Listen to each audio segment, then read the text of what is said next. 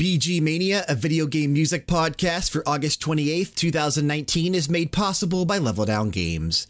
Check us out over at leveldowngames.com for the latest reviews and brand new episodes of both BG Mania, a video game music podcast every Wednesday, and Max Level, a video game podcast every Monday. On with the show.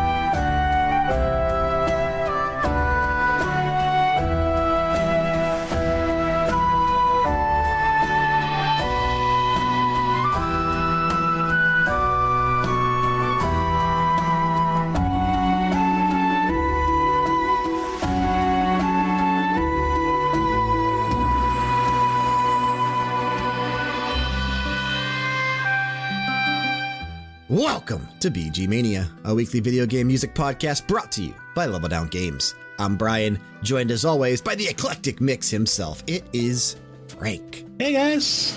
Or, as I said on Max Level, it's Spider-Man, because we're all Spider-Man, now that Spider-Man has left the Marvel Cinematic Universe. Yeah, I am putting my bid in. I am going to be the next Spider-Man.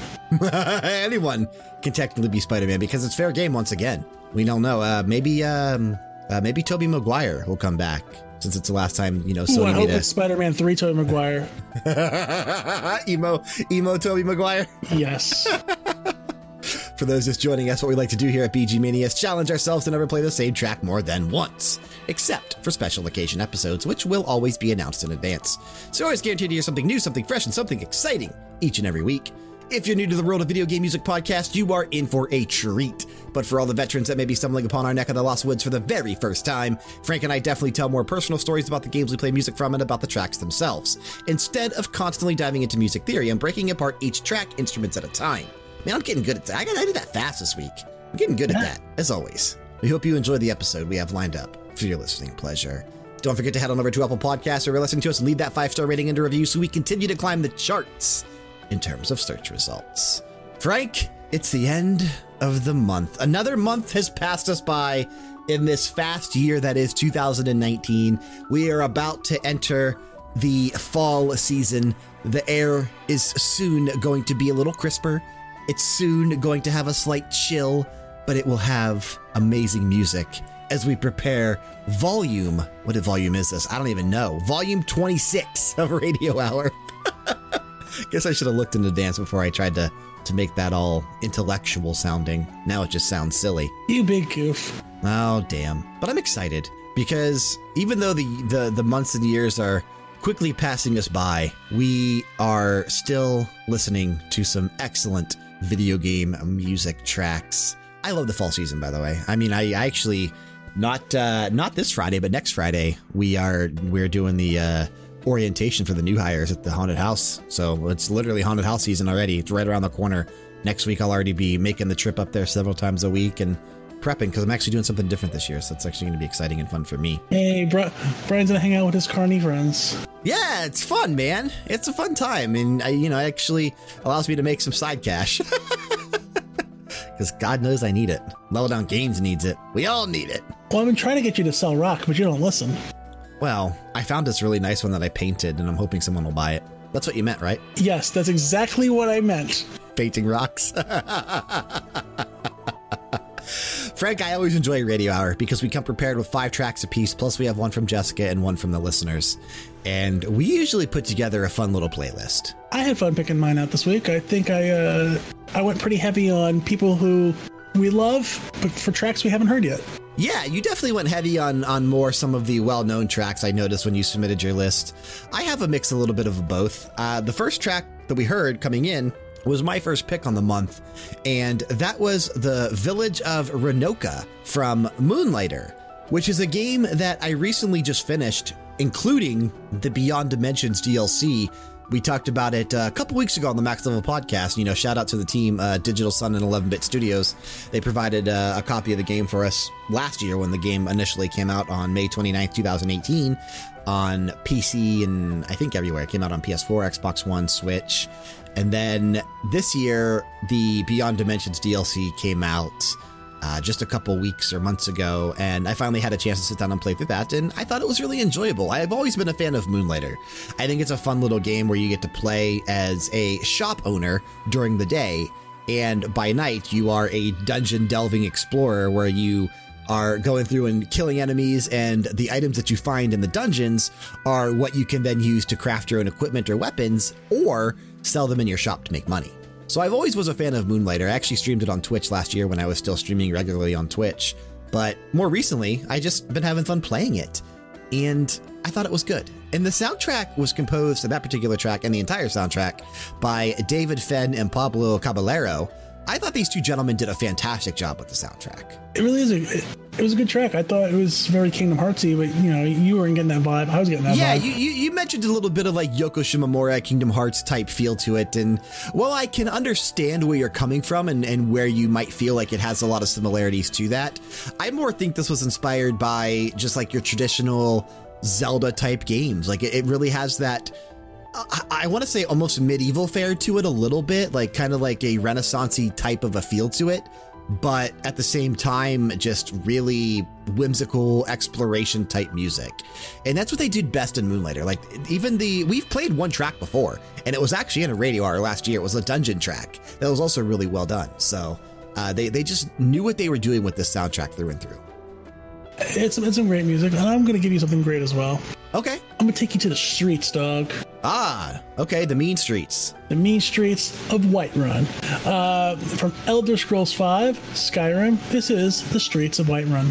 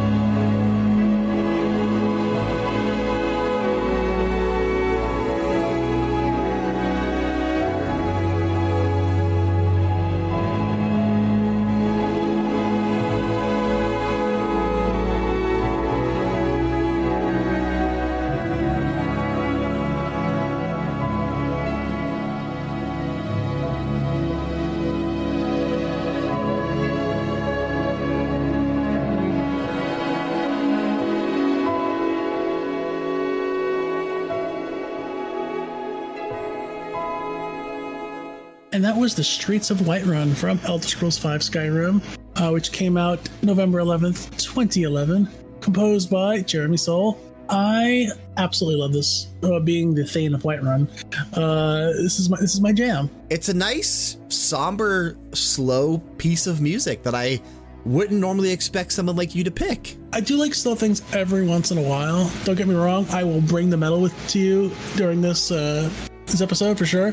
But yeah, man, so much time I spent just walking around Whiterun and all the cities to be in general. But the way I play these kinds of games, I explore every inch, every nook, every cranny. I'm very meticulous. Also like level 250 something. I've literally done everything there's possibly can be done in Skyrim. Yeah, see, I just don't have the time to do that unless I'm really invested. And even still, like The Witcher 3, which is, a game similar to Skyrim in nature, I put over 300 hours into that game, but I still haven't explored every nook and cranny, and I never will, because I would spend close to 1,000 hours if I did that. Every waking moment for years that wasn't consumed with like work, eat, and sleep was playing this game. I believe that. I mean, the game, is still popular in 2019. So, what is it? Going on 8 years old in a couple more months. So I've had ex-girlfriends yell at me, "Oh my God, you're still playing that fucking game." Yeah, it's definitely, it definitely was a phenomenon. And I know for a fact you've put a lot of time into it because I remember how often you used to play it. But again, it just like it shows a side of Jeremy Soule that is very calm. And like I said, it's peaceful but somber at the same time. I really like that piece of music. It's a really good track. Thank you. I'm taking full credit. Well, you was your pick, so I don't see why. I'm taking credit for the track in general. Oh no, you can't do that. That goes to Jeremy Soule. Jeremy Soule and Frank. Frank didn't do a damn thing in that. Probably in life, but for that game. First of all, I've done lots of things in life, you bastard. Like what? Name one. I got nothing.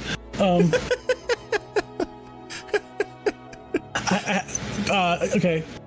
July 13th, 1987. I stopped the ice cream man and I got a WWF Superstars bar and he didn't charge me. Well, that's just because you are into ice cream. I don't want to be mean. I don't want to be mean already in the show. We're only 2 tracks in. You mean mean to 5-year-old Frank? How dare you? We're only 5-year-old Frank was probably pushing 350. First of all, audio podcast. Second of all, that's kind of rude to be talking about a child that way. I was just some kind of laws against you talking about children that way. I think the laws are different when when it's okay. Well, listen to the next track. I'll be looking up the laws to see if I can file some kind of charges. Yeah, I do miss those ice cream bars, though. Bring them back. Hell, you know what? Bring them back and put video game characters on them. That'd be cool, actually. Like Mario, Link. We'll call them BG Mania bars. BG Mania bars coming soon to a store and ice cream truck near you. We'll have a little. Well, actually, Frank, what we could just do is buy the ice cream bars and you can 3D print the characters onto the bars. And then we'll sell them. It's a possibility. We're going to workshop that. We'll get back to you guys on that one. And hopefully they won't melt in the process of you 3D printing the character on the bars, but chances are they will. Maybe we'll have to do we'll figure it out. Don't you worry. We'll figure it out. Coming soon. BG Mania ice cream bars. We'll make it happen. But while we figure out how to make that happen, let's take a listen to our next piece of music, which is my pick. And I went to something that I greatly enjoy, and I hope you will too, Frank. I know Jessica will, and I know a lot of our listeners will. From Persona 3, this is the Battle for Everybody's Souls.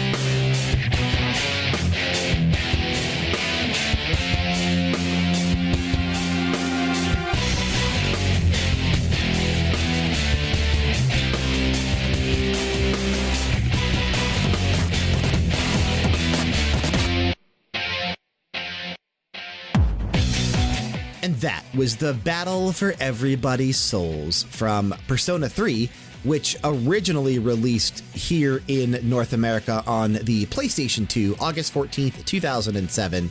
The updated version would come out a year later, on April 22nd, 2008. And then the Persona 3 Portable that a lot more people are familiar with because the game came out so late in the PS2's life cycle. When the game came out here in North America, the PS3 was already on store shelves for over a year. The PlayStation Portable version came out July 6th, 2010, which was the updated version that would eventually include the female protagonist as well. Composed by series composer and legendary Atlus composer Shoji Meguro, vocals being done by Tomoko Kamiya, who is one of the main vocalists in the Persona franchise. The stuff that you hear when she comes in, the traditional chanty type of a thing, that's your Velvet Room music that is in basically every single Persona game since 3, with the Velvet Room and Igor and whatever his assistant's name is in that particular game, which in this one was Elizabeth. She is the vocalist that always does that Velvet Room music. But I really like this track, man. It's a very rocking piece of music, and it is a battle theme. It's one of the last battles in the game. It's called the Battle for Everyone's Souls. It's one of the last battles that you actually do. Yeah, I remember I rented this from a Velvet Room once. The Battle for Everyone's Souls. No. Souls. Oh, Souls. No, that's not the movie I rented. And not that kind of Velvet Room, Frank. I have not put as much time as I probably should have into Persona 3. I've only played a couple hours of this game, which is surprising to say. This is one of the only Persona games in recent memory that I've not actually finished. Well, it's just simply because of the way it was on PSP instead of being on a home console kind of deal. Correct. Yeah, just ease of playability, I guess. That's why I am hoping that Atlus will remake the game for modern platforms, whether it's PS4, which it probably won't be, but it might be PS5. And I recently talked about it in the review that I wrote earlier this year for Persona 3 Dancing, Persona 5 Dancing. The models that they used for Persona 3 Dancing were updated models of the models we saw in the PS2 and PSP game, which means that they have new working 3D models in place for Persona 3, which kind of makes me wonder if maybe they are toying around with or playing around with remaking Persona 3 for a modern platform. And if they do that, I will absolutely 100% play through this game. Let's make that a Christmas present to Brian. Okay? That would be a nice Christmas present. Also, the PSP version features this weird mechanic that it's kind of like the style where you open up a map and you point and click on it, and your character moves to that portion of the map. You don't really actually get to walk around and explore. You do on the PS2 version, but in the PSP version, that's not there. And the PSP version is definitely the better version in terms of, fixed gameplay bugs and mechanics and all that kind of stuff. So I'm kind of hoping that they just remake the PS2 version and put that out on the PlayStation 5, or I don't know if they do it in time, the PS4, but I really doubt that they will. But I really like that piece of music. Jessica actually finished this game to completion on the PSP. She's beaten more Personas than you. She has, because she finished 3, 4, and 5. I've only finished 4 and 5. 1 and 2 are definitely not the type of Persona games that I enjoy. Persona 1 and 2 are your traditional, first-person dungeon crawlers, which I like when I'm in the mood for them, but I don't really consider those, the Persona experience that I like. The Persona experience I like started with 3. But yeah, she's finished more Personas than me. Yep. And I've beaten more Hyrules than you. You have, because you finished Skyward Sword. So until I finish Skyward Sword, you will always have that hanging over my head. Did you know we do more than just BG Mania here at Level Down Games? For those who are unaware, we do a weekly all-purpose video game podcast known as Max Level every Monday morning. Featuring myself, Frank, Sean, and Kyle, the 4 of us talk about the hottest topics in gaming that week while discussing the games we've been spending time with over the past 7 days. Not only that, but we detail the new releases for the week, including a fun Metacritic guessing game. Speaking of games, if you're into trivia, Bonus Stage is a competitive segment where Sean, Frank, and Kyle compete against one another in a series of 5 questions to see who is the champion for that particular week. Max Level is always a lot of fun and entertaining, while still providing the news you need to know on a weekly basis. Also, The latest reviews, impressions, reaction videos, and podcast episodes can be found on our main home on the internet and hopefully one day yours, LevelDownGames.com. Check us out often. We'd greatly appreciate the support. You know what? I say we take you to the British Isles. Okay, Scotland? Great Britain itself. Well, you didn't clarify, so. I don't know if I have anything Scottish, although I would love to. Maybe next Radio Hour. From a Rare game, Rare the company, this is the main title of Blast Corps.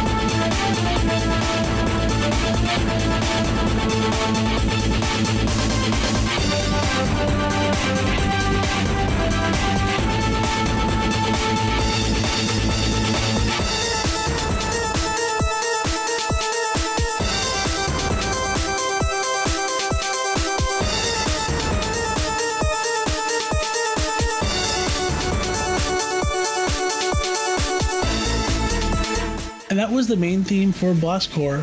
Came out March 24th, 1997, here in the States. Believe it or not, we got it before Great Britain did, and this is a Rare game, so crazy. Yeah. This was one of the first games they actually put out on N64.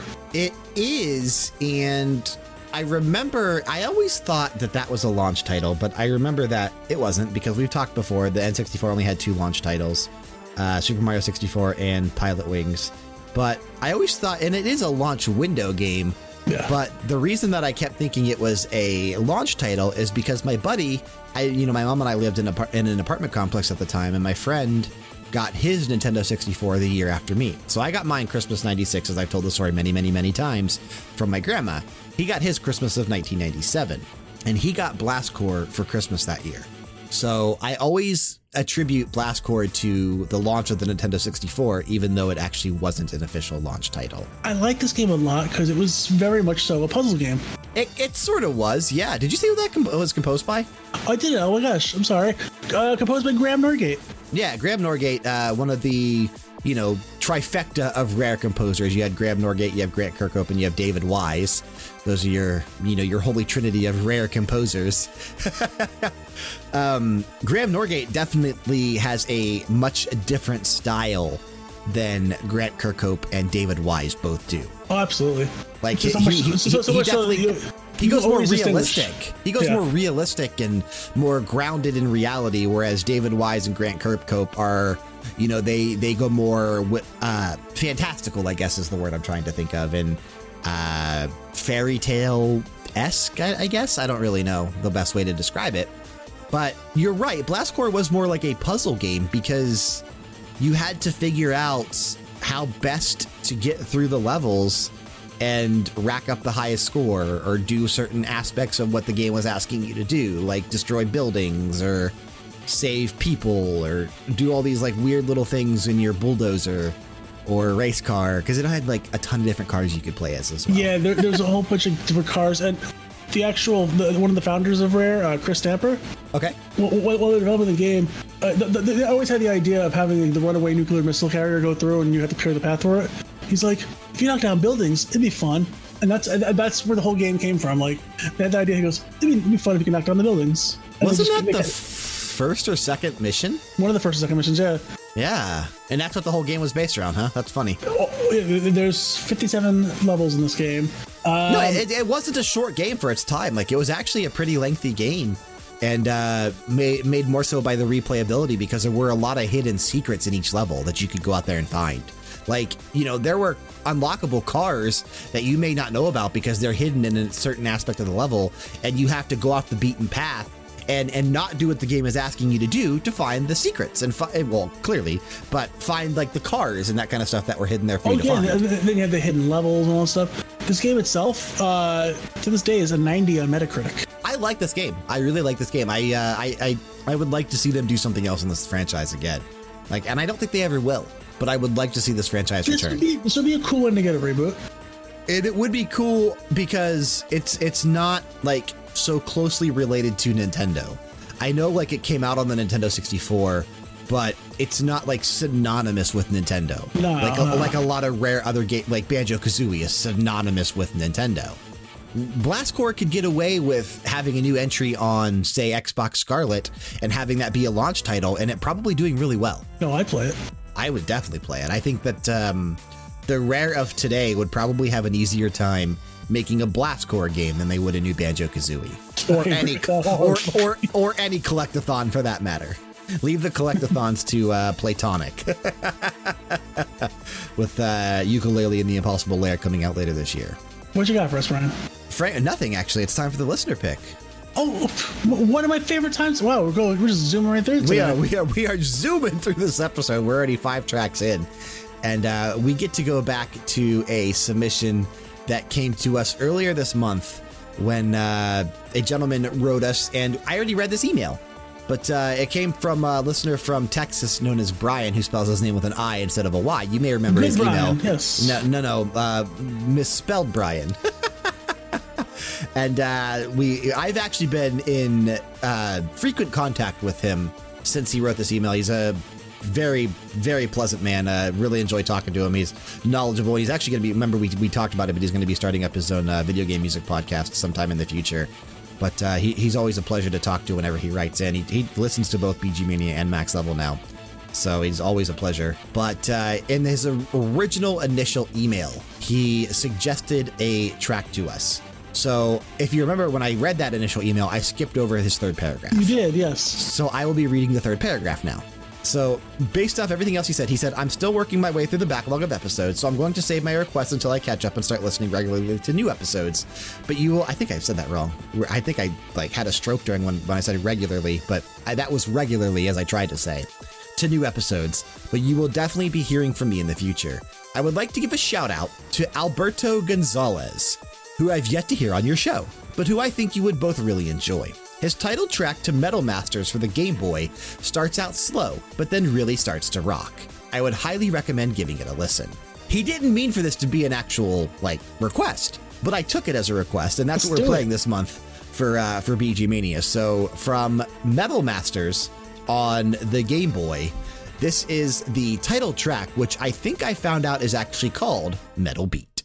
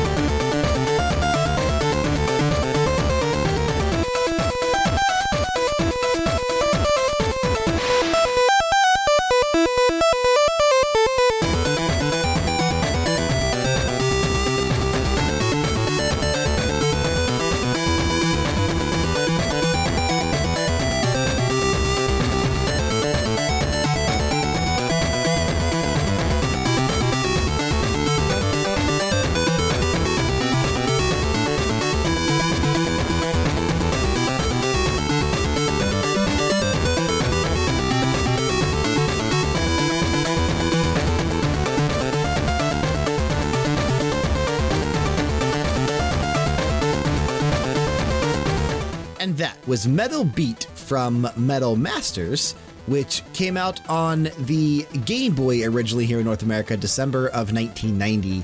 It would then follow up with releases on the Amiga and the Atari ST in 1990 as well, over in Europe only. Only the Game Boy version released here in North America, and the Game Boy version is exclusive to North America, according to Wikipedia. It doesn't look like it ever released in Europe or Japan, and Japan didn't get any version of this game, which is crazy to think about. But yeah, this was composed by Alberto Jose Gonzalez. Oh, that was the former Attorney General of the United States. Is it? Alberto Gonzalez, yeah. He was appointed by George W. Bush. I don't think it's the same guy. Oh, okay. But no, he's a Spanish video game composer that he cites Tim Follin, Ben Daglish, Chris Hulsbeck, Jonathan Dunn, and David Whittaker as his main musical influences. I can definitely hear the Follin influence in that song. Well, what's incredible about this is that, you know, all 5 of those gentlemen were fantastic composers back in this time period. I mean, Jonathan Dunn, that was the guy that did that amazing freaking title theme to RoboCop. Hell yeah! David Whittaker, Chris Hulsbeck, and Tim Follin, guys we just heard last week on the Amiga episode. And Ben Daglish sadly passed away last year. But, man, was a great freaking composer as well back on the Atari ST and the Commodore 64. Like, just all of these guys were incredible composers. And for Alberto Gonzalez to have them as his musical influences, you can definitely hear that in the way he's composing music. And he himself was mostly just a Game Boy composer. He did quite a few things on the Game Boy. We were kind of looking through his catalog of stuff that he did. Nothing really crazy well known. I mean, he did the music for Turok on the Game Boy in 1998, which might be the biggest franchise looking through his list that he actually worked on, was the Turok games for Game Boy. Yeah, I could say with certainty I've never played a single game that he's composed for. Nor have I. I mean, I've played the N64 Turok games, but he didn't compose for those. Yeah, he only composed the Game Boy and Game Boy Color versions. So very cool to hear somebody that we've not heard on the show yet in our, you know, we are on what, episode 112, and we haven't heard Alberto Gonzalez. So that's really cool. And I don't know that we would have heard him anytime soon had we not had this pick. So it's definitely opened up a new composer to myself and to Frank, who I'm sure now I will kind of go through and see some of these games that he composed, like if we can find out any other standout tracks and that kind of stuff. Because who knows, there might be some hidden gems in his catalog of music. They're really, because I like this track. It was really well done. Thanks again, good Brian. Thanks again, Brian with an I. Yep. Brian with an I. And why do people spell it with an I? Because their parents love them and know how to spell names. I like to think that it's just because they're not cool enough to have a Y. Brian, good Brian, make sure you leave us a 1-star review for that comment. No, he knows I'm just messing around. But yeah, thank you so much, Brian. Please, for the love of God, don't give us a 1-star comment. No, he's already left us a rating and a review. You can always change it. Please don't change it. Please don't change it. He's done his job. Now we need everyone else listening to do their job. And please, please, please leave us a rating and a review. But as Brian did, if you want to submit tracks to us or questions, comments, concerns, whatever have you, feedback, bgmania@leveldowngames.com. We are trying to make a conscious effort to read as many emails on the show as we can each week and, you know, get some more listener requests in, because that's always fun for Frank and I to hear what you guys want to hear. The more of you call in, the more names I'm going to have to shout out when I do my rap songs. Yeah, so it's not just Martin anymore? Martin and Brian and Mixmaster and who else? The other guy. So you already forgot Martino from Italy. Steve. Steve's probably a listener. There's probably a Steve out there somewhere. And good on you, Steve, for enjoying this wonderful show. All right, man. I have a fun track that I think you are going to really enjoy coming up next. From a little GameCube game by the name of Giftpia. You remember that one? No. Yeah, because I don't think we ever got it here in North America, which is probably why you don't remember it. Okay. It was supposed to release here. We'll talk more about it when we come back, but it was actually canceled here in North America. The game never made it outside of Japan. But it was all over the place in Nintendo Power and on IGN and everywhere in the early 2000s because it was supposed to come here. but for whatever reason, they canceled it, and we'll talk more about that when we come back. But again, from Giftpia, this is the opening music.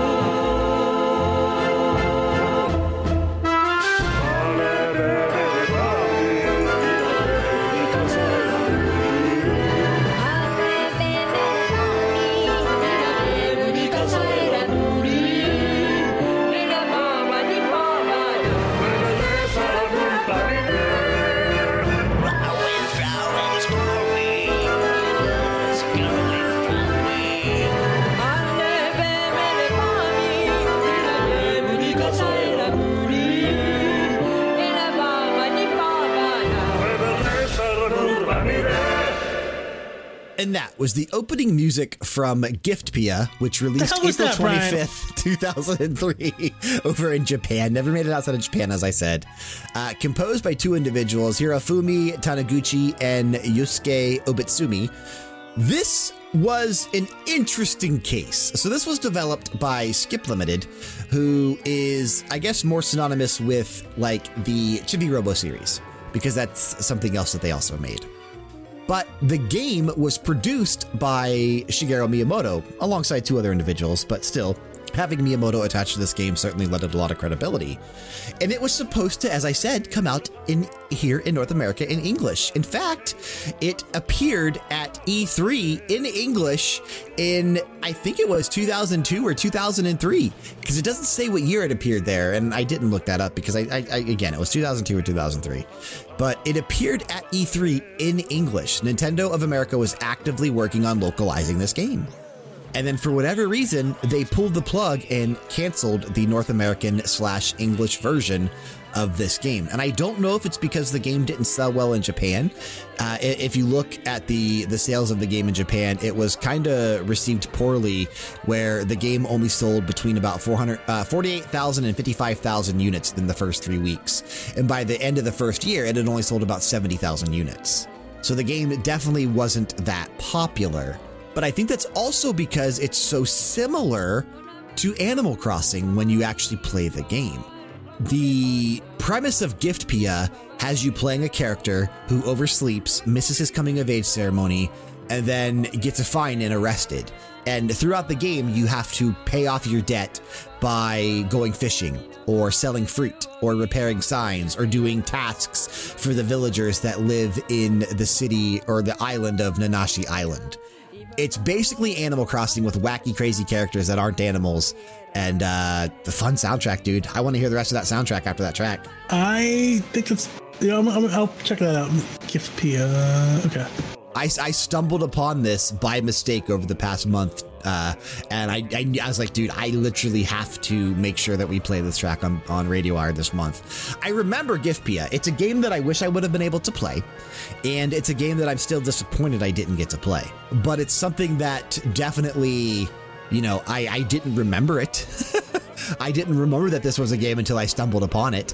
And it just reminded me of how sad I actually am that I never got to play this game. Doesn't that sound very, Burton-esque, Danny Elfman-esque? Like, just the way that it was done. It caught me off guard, too. It was playing, I was like, what the hell is this? Yeah, you're not, it sounds very kind of like a little eerie, a little unsettling when it first starts out. But then as soon as the characters start singing, it's total zany, wacky stuff, dude. And it really does. It really reminds me a lot of some Danny Elfman type of material. That was a good one. I'll give you respect for that one. This was just this one time, though.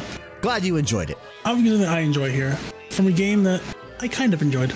Okay. Halo 3 ODST. This is Asphalt and Ablution.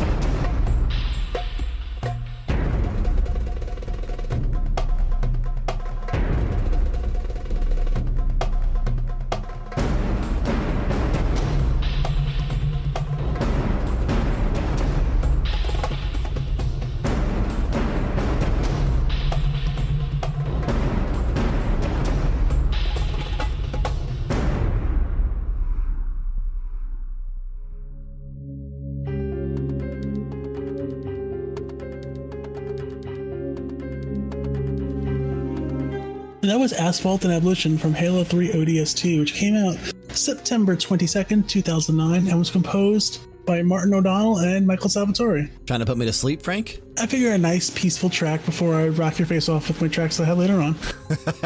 It was a nice, happy mix. Couldn't stop yawning. No, I'm just kidding. It was a good track. It's nice to have a moment of peace with all this war and violence, and, you know.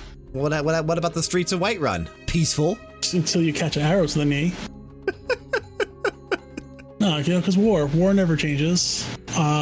You said you didn't like this game, though? It was all right. It wasn't my favorite Halo experience, but, you know, that's straight up Halo 3, I think, that I liked. Or was it 2? I don't know. I mean, they were all great games. I mean, well, at least I thought so. I believe ODST was the one that involved, like, the different classes. Correct, yeah. That's the one I didn't like as much. Didn't say I still played it. Don't get me wrong. I played the hell out of it with everybody, but Is it because you're a loser? It's because I am a lone wolf, and this game was better played with a group where you all kind of specialize in something.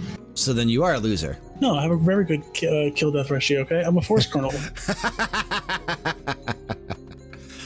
Yeah, definitely a more atmospheric track than anything else. Like, this is definitely like background music to a level, correct? Like, yes. Like this is definitely playing somewhere in that game, clearly, but it's not like it's used for a cinematic experience because it's too somber and slow to be used for like a more upbeat cinematic type of a thing, or even a cutscene. Now, this is really to show more despair. Yeah, absolutely. And I can hear that. And not only despair, but again, when it started out, like it had kind of like an unsettling, eerie undertone to it. There was a lot of death, you know, a lot of people lost their lives out there. And I don't remember where this track actually plays, but I'd be curious to go back and see where, because now that we've heard it, it brings a lot of, I don't know, like I said, sadness and eeriness. I don't know. It's weird. It's interesting, though. I like that. We all have photos on our phones or cameras or posted to our social media accounts. But when you get that perfect picture and you want to turn it into something real that you can see every single day, Posterburner.com can turn those photos into amazing prints. Imagine walking into your room and seeing that perfect family photo or vacation picture on your wall. Or, if you need to get a gift for family or friends, there's nothing in the same price range that is going to be as impressive and meaningful as a custom print. Posterburner.com is easy to use, it's affordable, and the quality is truly top-notch. They make amazing posters, and when they say posters, they do not mean those flimsy posters you see in stores. This is super thick, premium photo paper, and you can get a 24x36 movie-size poster for under $20. They also make premium canvas prints, metal prints, decals, stickers, banners, cell phone cases, and more. Do you want that perfect artwork you recently saw of your favorite game hanging on your wall for everyone to admire? Now's the chance. Or better yet, what about something you personally designed and worked on, blown up and hanging above the sofa in the living room?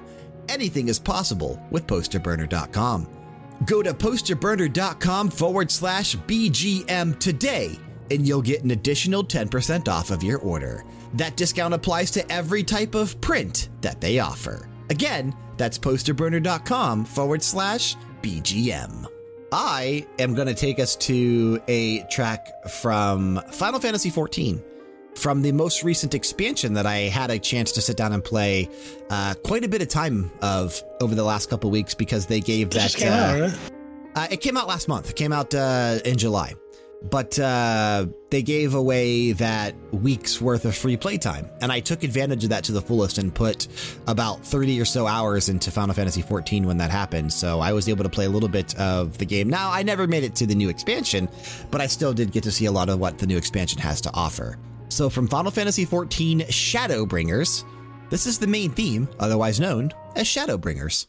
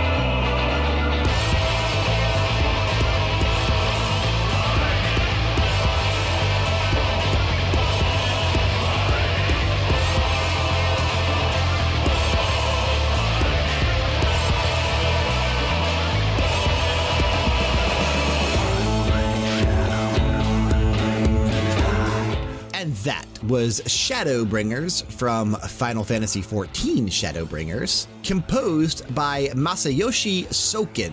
The vocalists you heard on the track there were Amanda Akin Keenan and Jason Charles Miller. The actual lyrics were written by, and I don't know if this is one person or it's got to be one person because it's only one line. It's just a weird name. The lyrics are written by Michael Christopher Koji Fox. Does anybody just use their first and last name anymore? I don't know. Or like just Brian and I, we use our first names. That's all we got. Yeah, that's all we got, man. That's all we got. We're like Cher or Madonna. And Cisco. Coolio.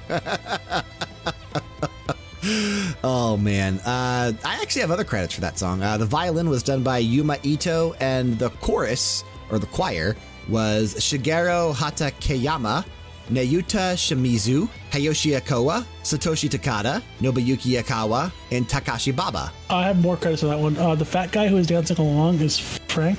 Frank, the co-host of BG Mania, because it has to be longer than just Frank.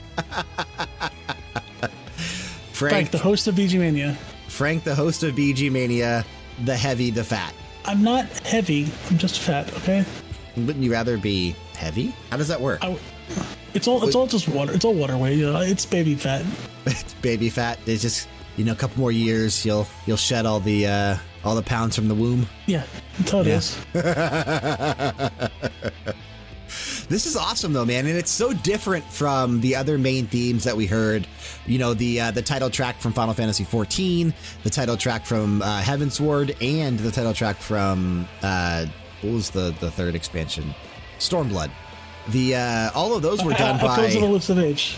Yes. No, that's Dragon Quest. All of those were done by Nobuo Uematsu. So this definitely has a much different, darker feel to it for a main theme. And I guess that makes sense because Shadowbringers is a much darker expansion for Final Fantasy XIV. So they definitely captured that aesthetic pretty well, I thought. I would have preferred some more Nobuo Uematsu. Oh, I probably would agree with you there. I definitely would enjoy hearing Uematsu's work. I'm not going to poo-poo this track because it was really good. Yeah, I agree. Yeah, and you shouldn't poo-poo anything. Well, you eat the poo-poo. That's disgusting, Frank. What are you, a monkey? It's a horrible video. I recommend you don't YouTube. Why would you? No. Just don't. Why would you do that? Just That's don't. disgusting. Please don't. Why would you do that? That's disgusting. Oh boy, I'm gonna butcher the name of this song here because my Italian is a little rusty. But I thought you were Italian. You just got done complaining that Wario is a hairless. I am an Italian American, which means I don't have to speak Italian. I speak the babidi boobity and the shikibidi ba, okay? You just got done complaining on max level that Wario didn't have any hair. And Mario and Sonic at the Olympic Games. I'm still a little upset. For a Kingdom Hearts game. Which one? The Kingdom Hearts 3D, or as I like to call it, Dream Drop Distance. This is L'Impeto Oscuro.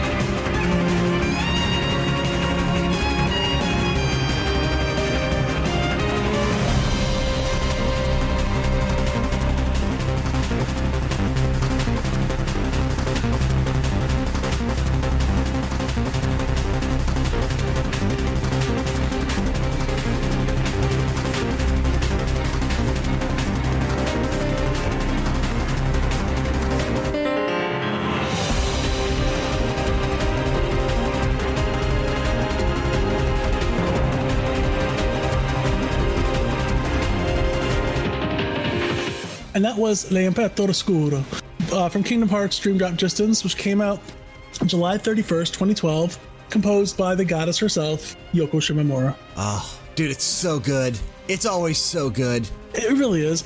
I have a soft spot for just the violin in general. Yeah. This is probably the only Kingdom Hearts game that I've started and refused to finish because I just didn't like it. You didn't like Dream Drop Distance? I actually really enjoyed this one. I thought it was one of the better spin-off handheld Kingdom Hearts games. I just did not find myself enjoying this one, and I put it away. I literally put it back into the case, and I've never taken it out since. I enjoyed this one a lot, and I actually now don't quote me on this because I haven't actually played through all of the remasters, in the 1.5, 2.5 compilation discs. I think this is one of the ones you can actually play that's kind of been remade a little bit. Well, I'll have to check that out because I do want to beat all the Kingdom Hearts. Hearts-asai. Hearts-asai. I don't know how you would. I guess Hearts itself is plural, so it's probably. I want to beat all the Kingdom Hearts games. That's probably the smarter way to say it. The games of the Kingdom Hearts-asai franchise. Yeah. So, something like that. Any idea where this track takes place? No idea, because again, I have not gotten far into this game. I did not like it. I didn't know if you came across anything in your research. Any excuse for me to play Yoko Shimomura, I will take. Oh, absolutely. I mean, we really don't need an excuse at all to play Yoko Shimomura music anytime we want to. As long as we can fit it in, we absolutely will. It sounds like it could be like late game music, but I don't know. Usually with a Latin title, those things normally are towards the end because it's like usually like a big cathedral or something like that. Yep, that's what I was thinking. And I mean, I also have not finished Dream Drop Distance, but I have played a lot of it. I put probably 20-25 hours into the game before I stopped playing it, and if I go back and ever play it again now, it would be on the compilation disc just to see the new changes and some of the stuff that they added to it. But I want to say this probably is late game. You're right, because a lot of times and especially you look at more recently Kingdom Hearts 3, all of the heavy Italian named tracks usually took place near the end of the game. I'm going to say this is during a battle with Xemnas or Xehanort. Or Dolph Ziggler. Dolph Ziggler. What's he showing the world in Dream Drop Distance? How much he needs to just quit and go to AEW? I actually like his character that they're doing right now in WWE. The guy that just gets beat up all the time and never stays down. That's me. He's like the everyman. No, except he's thin and muscular and good looking and athletic and charismatic. And oh my god, I'm so depressing myself just by saying all these things. Yeah, absolutely. Andy, I mean, but it's okay because I had to cheer myself up. How's that? It's my favorite time of the episode.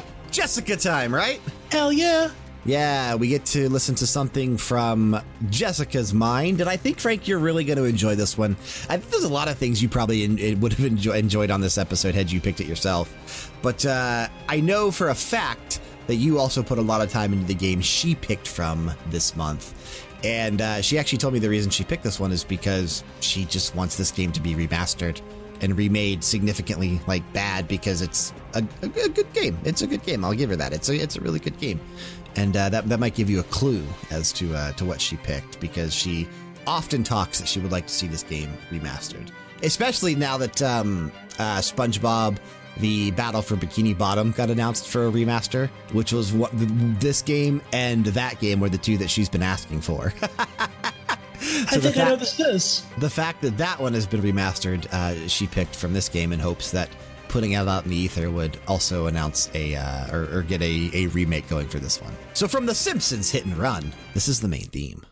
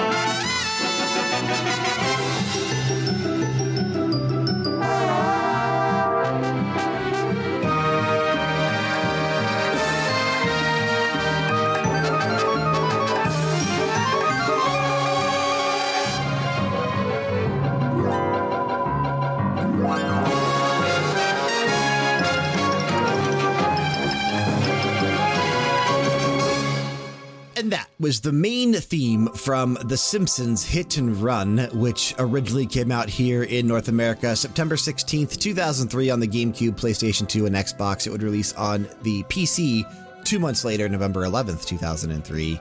That particular track was composed by Mark Barrel, but heavily inspired by the show tune or the show title theme that was composed by Danny Elfman, which is really good.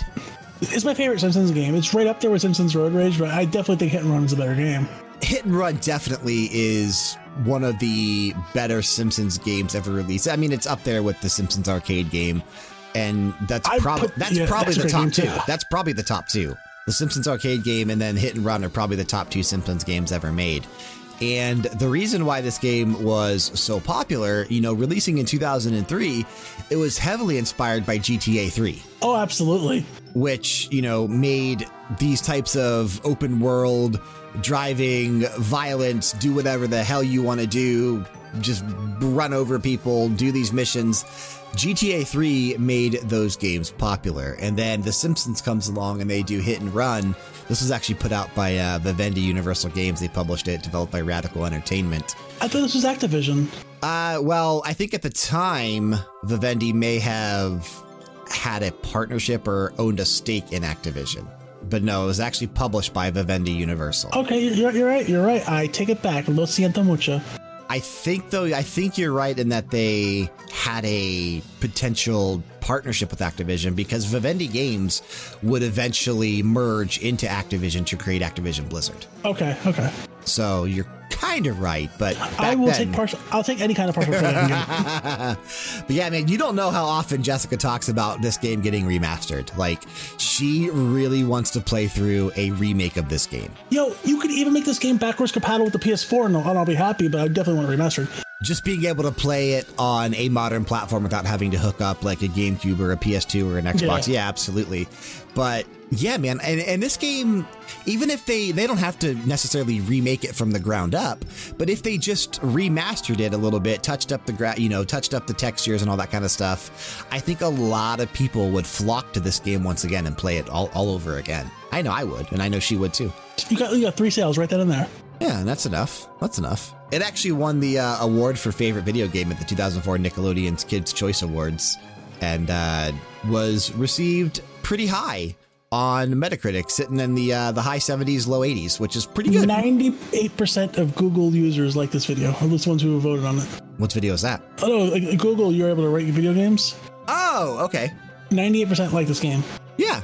It's definitely a popular game that a lot of people have fond memories of. Now, the worst Simpsons game is called Simpsons Wrestling, and I don't recommend playing it. That being said, I have paid for that game, and I want my money back. Or Bart versus the whatever game we talked about on an episode of Using the Classics that he's like, oh, this is such a good game. And it's like, dude, it got like a 4. Whoa, don't talk bad about Camp Deadly, man. Camp Deadly's a good game. That's what it was. Brian, that game is still about 4 feet away from me right now at this time, sitting in a Game Boy it's charging. That's funny. But thank you, Jessica. Thanks so much for the pick. It's always a pleasure.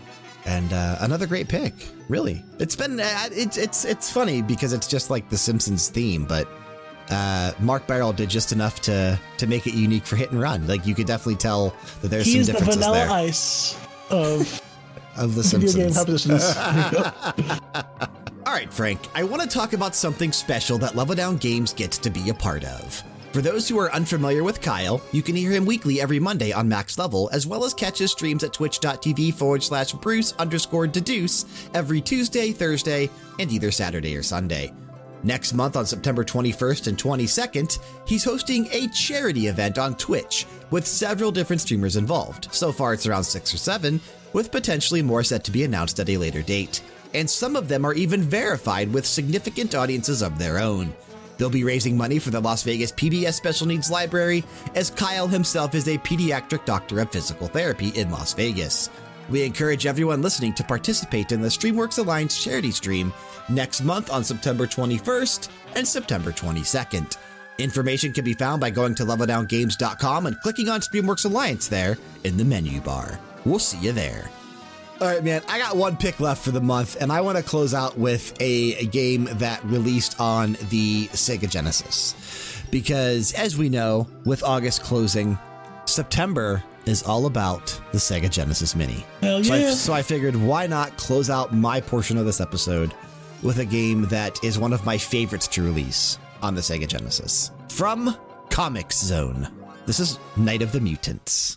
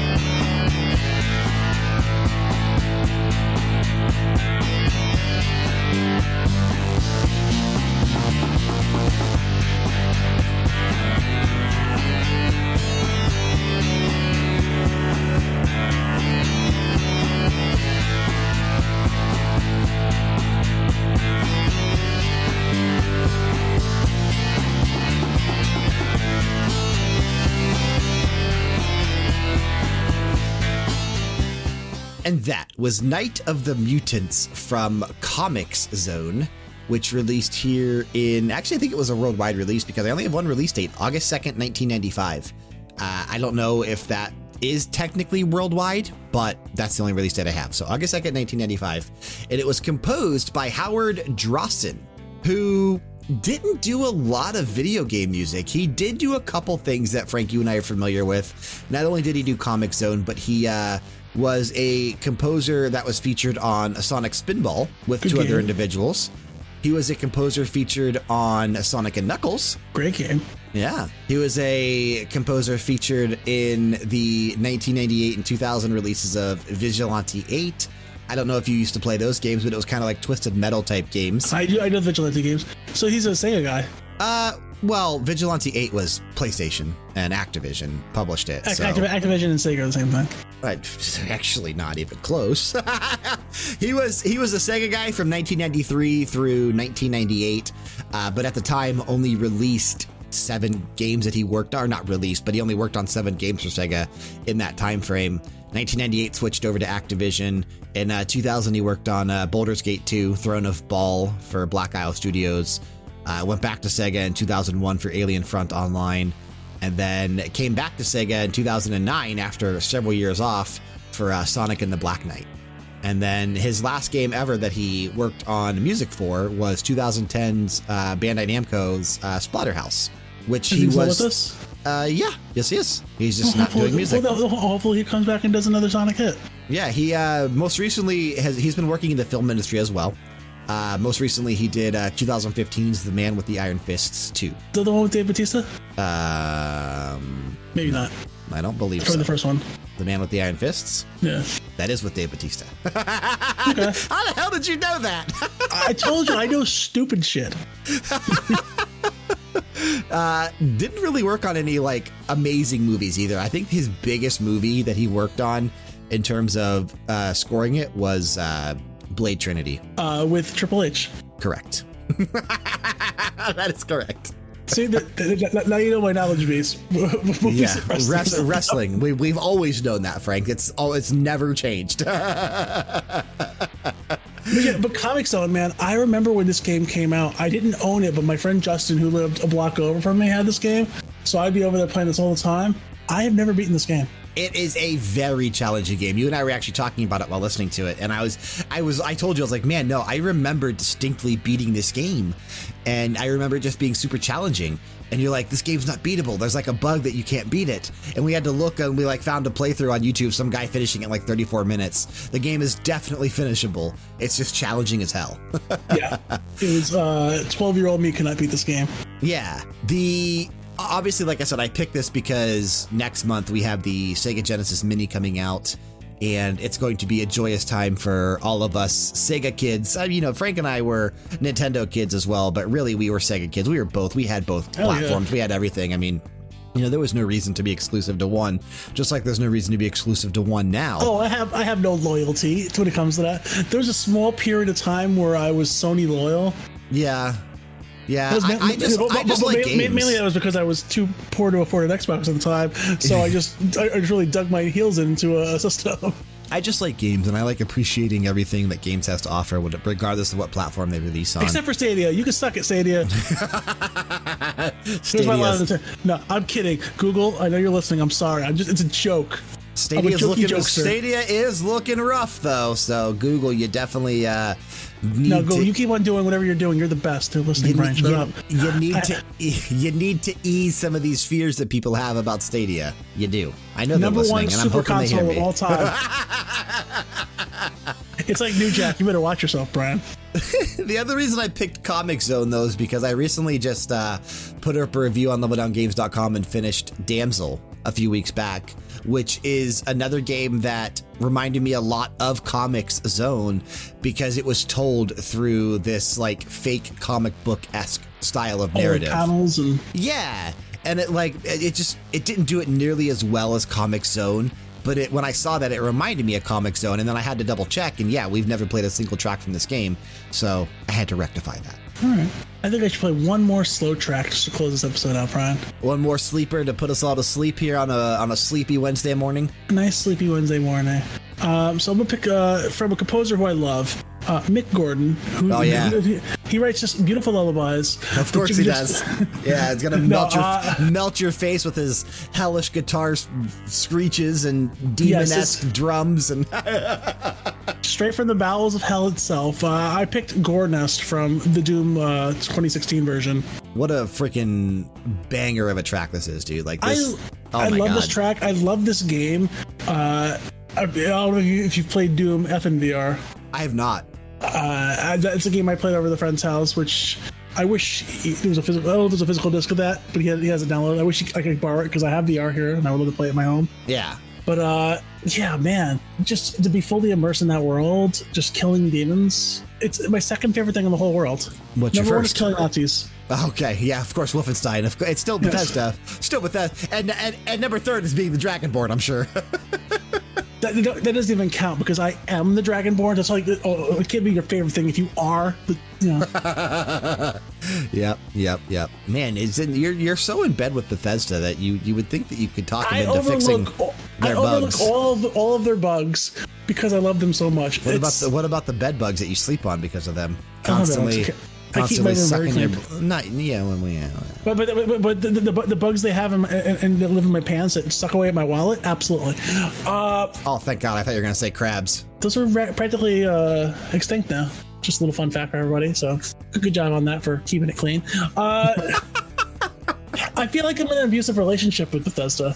I mean, why? They constantly put out these games that are just broken, but I love them so much and I don't want them to leave. So please just fix these damn games. And I'm glad you're giving us the Elder Scrolls 6 next year. Thank you. I love you. But yeah, good luck, Frank. You're gonna be waiting another 10 years for that one. Brian, I'm willing it into the universe, so what happens, okay? I don't even care about Starfield. 10 freaking years. I care more about Starfield than I do Elder Scrolls 6.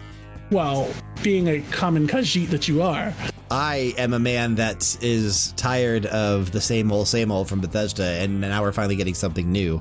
So I am excited to see what they potentially do with it. I hope that it is Skyrim in space. How about that? I hope that it's Mass Effect that we needed from Andromeda. I want another Mass Effect type of an experience, and that's what I'm hoping that they can deliver with Starfield. But who knows? Maybe we'll get a happy medium. Yeah, maybe. Mass Effect with space dragons. Going back to the Gore Nest, though, this really is a heavy track, dude. Like, this is a heavy track. You know, this is the one that gets memed a lot as well with the... Is it? The Revenant playing the trumpet. Oh, is that what this... Okay. Yeah, so. Okay. Well, very cool. So, a nice way to get you rocking, enjoying your Wednesday morning. And we have a new Doom game coming out in November as well, Doom Eternal, which I fully plan on absorbing into myself. Yeah, I'm sure we'll hear a track from Doom Eternal in the radio hour for November.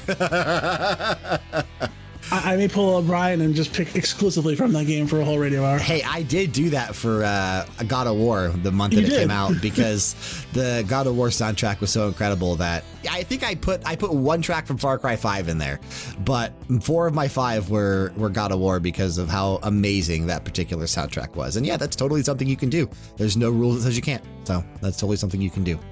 But I think that is going to bring us to the close of the show this month for Radio Hour Volume 26, unless you have anything else you wanted to discuss before we get on out of here. You know what, Brian? I think we've said it all. All right. Well, we want to thank you for sticking with us and listening to another episode of BG Mania, made possible by LevelDownGames.com. Don't forget to submit tracks, ideas, and requests for future episodes to BGMania at LevelDownGames.com. Also, shout out once again to PosterBurner.com. And do not forget to head on over to PosterBurner.com/BGM to get an additional 10% off of your order. And that's any print that you order, an additional 10% off. Again, that's PosterBurner.com/BGM. Regardless of the podcast service you're listening through, be sure to show your support by leaving a rating and a review, especially if you're listening through Apple Podcasts. We'd also be grateful if you could drop on over to our YouTube channel at youtube.com/LevelDownGames and click that subscribe button. We are just shy of 4,000 subscribers. We are almost there. So if you have yet to subscribe to us on YouTube, please head over and do that. And if you haven't already, while you're at it, hit up twitch.tv/LevelDownGames, almost screwed that up, and click that follow button. The more followers we have, the better, even though we're not live often. If you want to follow someone that is live often, every Tuesday, every Thursday, and every Saturday or Sunday, twitch.tv/Bruce_Deduce. That's BRUCE_DEDEUCE. Check him out streaming a multitude of different games. And like we said earlier in the show, check out that charity event next September. Oh, actually, it's next month. I was going to say next September, but next month on September 21st and September 22nd. Stalking us on social media is perfectly acceptable. Twitter, Instagram, and Facebook will be the place to do so. Check the description box for the appropriate links. Next week, Frank, we kick off quarter number 3 with, or we close quarter 3. We close quarter 3. We're closed quarter 3. I forgot, we do it every 3 months. So we close the quarter, and the first week of the last month of each quarter, we do a deep dive, correct? We've done 2. We did 1 in March, and we did 1 in June. So we do 1 every 3 months at the end of the quarter. So yeah, we're closing quarter 3 with a deep dive into Mr. Noriyuki Awadari. It's going to be a lot of fun. Frank, we have not explored his catalog of music as extensively as we should have up to this point in the episode. 113 episodes in by the time we do that. Don't you worry, we're rectifying that. And we have not explored it. The only stuff we've really extensively played from Noriyuki Awadari, we played a couple tracks from the Lunar series, and we've played a couple tracks from the Grandia series. But that's basically it. And we have so many other things to really explore that I think next week's episode is going to be phenomenal. So yeah, strap in. We'll be doing another deep dive into Noriyuki Awadari. Taking us out of this episode once again, we have Gore Nest from Doom, the 2016 version, composed by Mick Mother Effin Gordon. Keep the music playing and keep it loud.